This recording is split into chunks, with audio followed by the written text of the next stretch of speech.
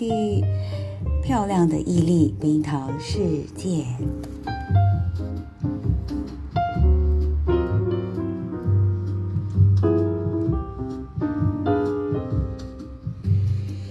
好一阵子啊，没有录制这个单元了，冰糖世界。我自己呢是认为啦，过完新年啊，大家应该生活还是算还甜甜滋滋的吧。其实我们就活这么一次嘛，活这么一次呢，就得去探索，然后学习，来体验人生。在这里，漂亮的毅力 Pretty Immunity 的分享呢，我希望是能和你们进入这种快速掌握知识啊信息。为什么呢？然后就是可以协助我们做选择，然后建立坚强的毅力。那建立坚强的毅力呢，是来克服困难，增强自己的免疫力呢，也是为了让不要让自己那么容易被周遭的人事物影响。琐碎的事情啊，其实有些时候，因为我们所谓宇宙人嘛，在这个江湖上身不由己，一定要参与这个人间游戏。所以呢，漂亮的毅力，如果你喜欢听 Pretty Immunity， 或者是有认识的朋友也会喜欢听类似这样的谈话性的节目啊，希望你和他们分享哦。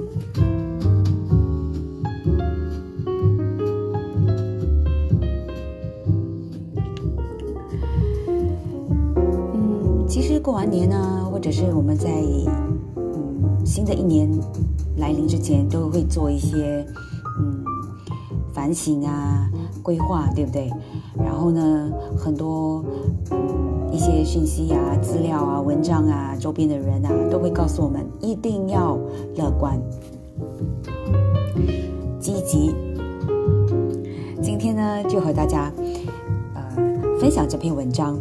其实过度乐观不是好事，这是阿德勒心理学家呢，他这么说到的。遇到不合理的事啊，主张这样不对，才能带来改变。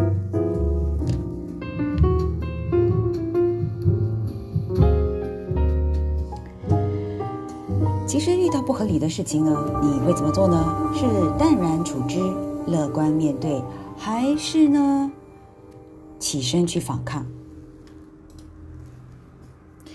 其实畅销书呢，《被讨厌的勇气》，作者是岸见一郎推出的新作《愤怒的勇气》，便探讨了针对不合理的些事情啊，我们应该做出怎么样的回应，才能带来改变。然后呢，就一起来听听吧。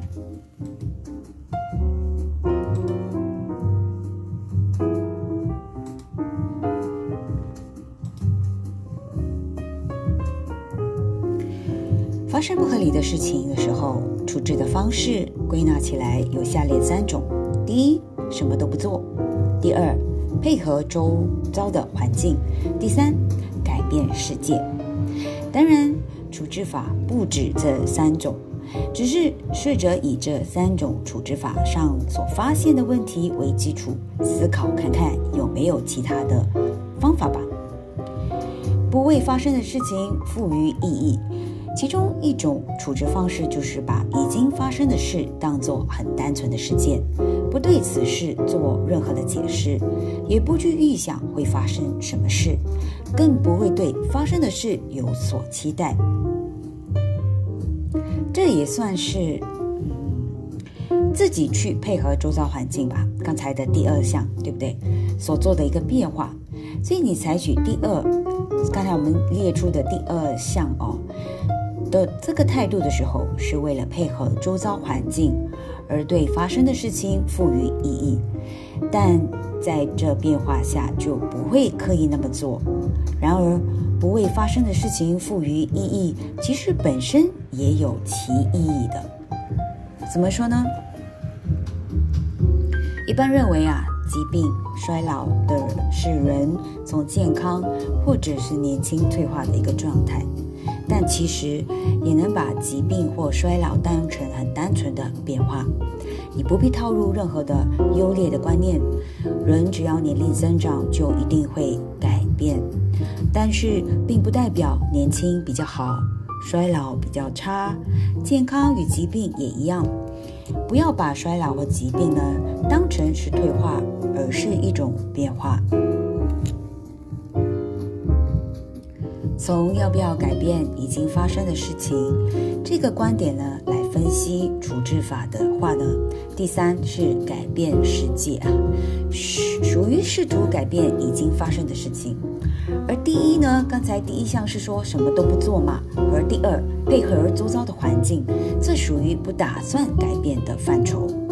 其中呢，我们说第一就是什么都不做的一个处置方法是，无论发生什么事都一律放弃。不过，如果没办法轻易放弃的话，人或许会把发生在自己身上的事都当成是自己不走运，甚至会为此哭泣。然而这时候的哭泣就像之前提到的一样，可以归类为自己不行动，想通过哭泣的方式呢去策动他人，因为想帮助他人者看到有人在哭，就会没办法放着不管。所以如此想起来，第一就是什么都不做，而第三改变世界都是被归类到改变世界的一类，但是呢，这个什么都不做呢，是属于间接改变，而第三就是改变世界是直接改变。到目前为止，是不是听了有点乱没关系，你可以重复再听。像之前呢提到的，布伯透过丢圣经的表达他自己的愤怒，但是表达愤怒和哭泣没有太大的差别，所以这种愤怒呢也可以归类到什么都不做。那关于第三改变世界呢，作者是认为有问题的地方是，改变世界不等于让世界是配合自己，改变世界和让世界配合自己必须切割成两件事情，就是即便你改变世界，最后呢还是会为自己带来益处，也不能一开始呢就为了自己而试图去改变世界。虽然为了自己而改变世界很有问题，但是不顾自己甚至牺牲自己来改变世界也是没有意义。医疗从业人员为了治疗患者而竭尽全力，但也不应该自我牺牲。我们也不应该要求医疗这个从业人员这么做嘛，对不对？来到配合周遭环境，第二，这个配合周遭环境其实就是把发生的事情揽在自己的身上，又或者是选择对自己有利的方式来解释而已。以人际关系来说，一旦把发生的事情都连接到自己的身上，当他人没有按照自己的期待行动的时候，那有些人就会觉得很愤怒。然而他人并非为了满足自己而生，所以尽管如此，以自我为中心的人还是无法接受这一点。摆脱自我，其实摆脱这种自我中心的思考方式对于在构思如何处置不合理的事情的时候是非常重要的。作者在想除了刚才提到的3种处置方式以外呢，还有没有别的方式的时候呢，第一个他想到的就是这种思考方式。发生的事情就只是单纯发生了而已，不需要对这事情本身赋予任何的意义。摆脱自我中心的思考方式呢，就是不把发生的事情连接到自己的身上。那这种做法可以说是对自己的人生具有正面积极的意义。所以对于认为他人的存在是为了满足自我期待，完全以自我为中心的人来说呢，需要刻意训练才能做到不把发生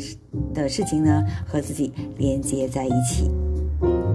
另一方面呢，认为发生的事情和自己完全无关，其实也有问题。不过针对这一点呢，作者是说他想之后才来讨论啦，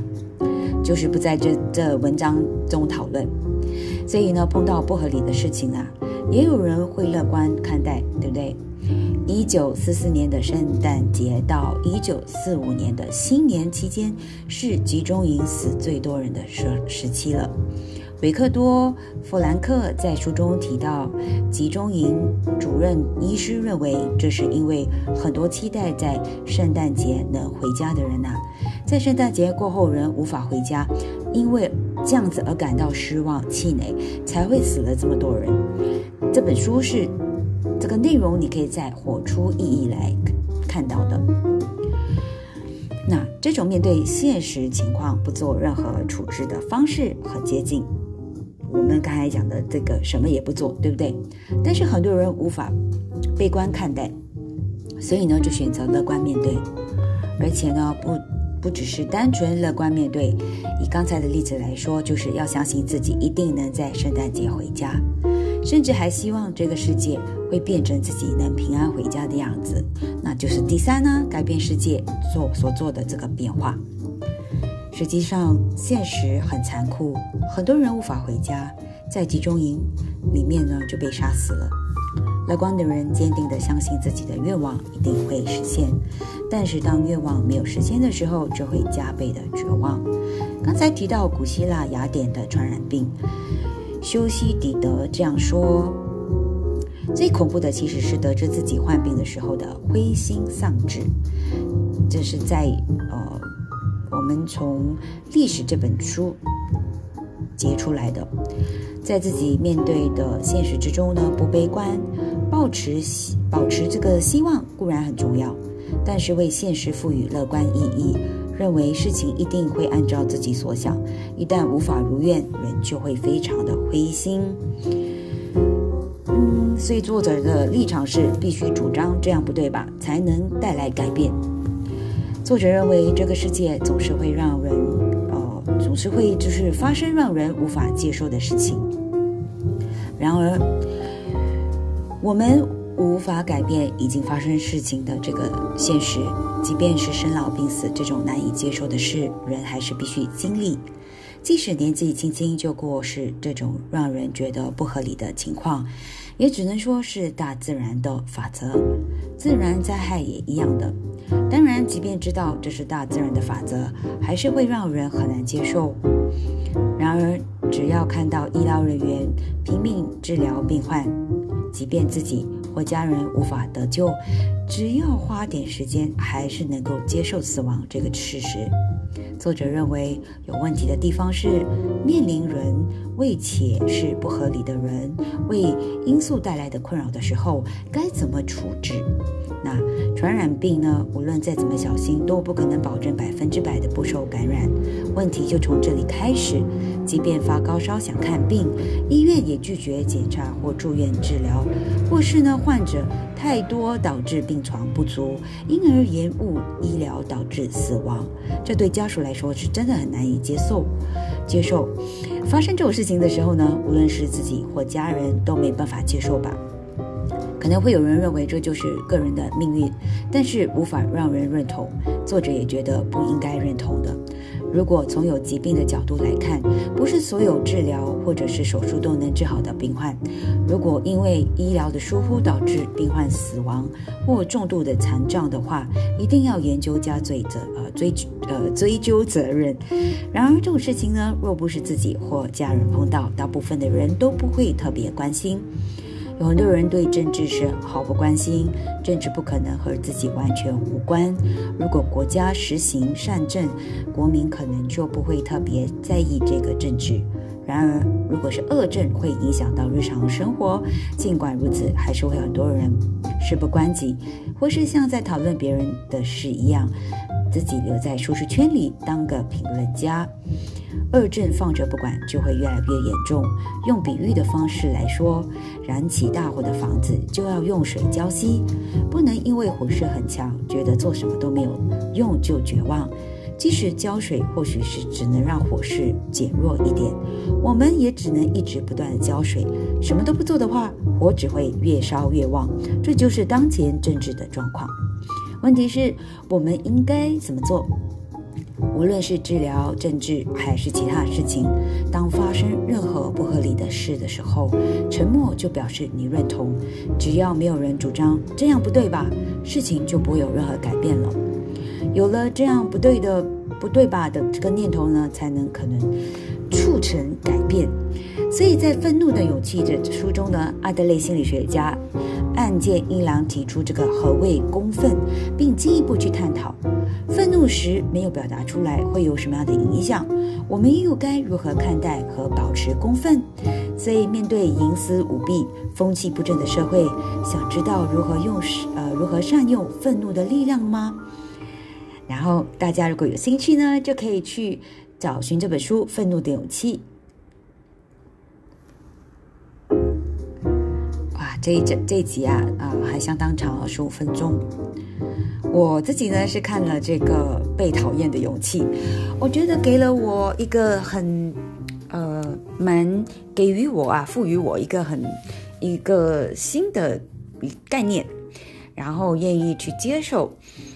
如果你们有兴趣呢，就可以去上网去找这2本书，就是《被讨厌的勇气》，还有我今天在这文章介绍的这本书是《愤怒的勇气》。好啦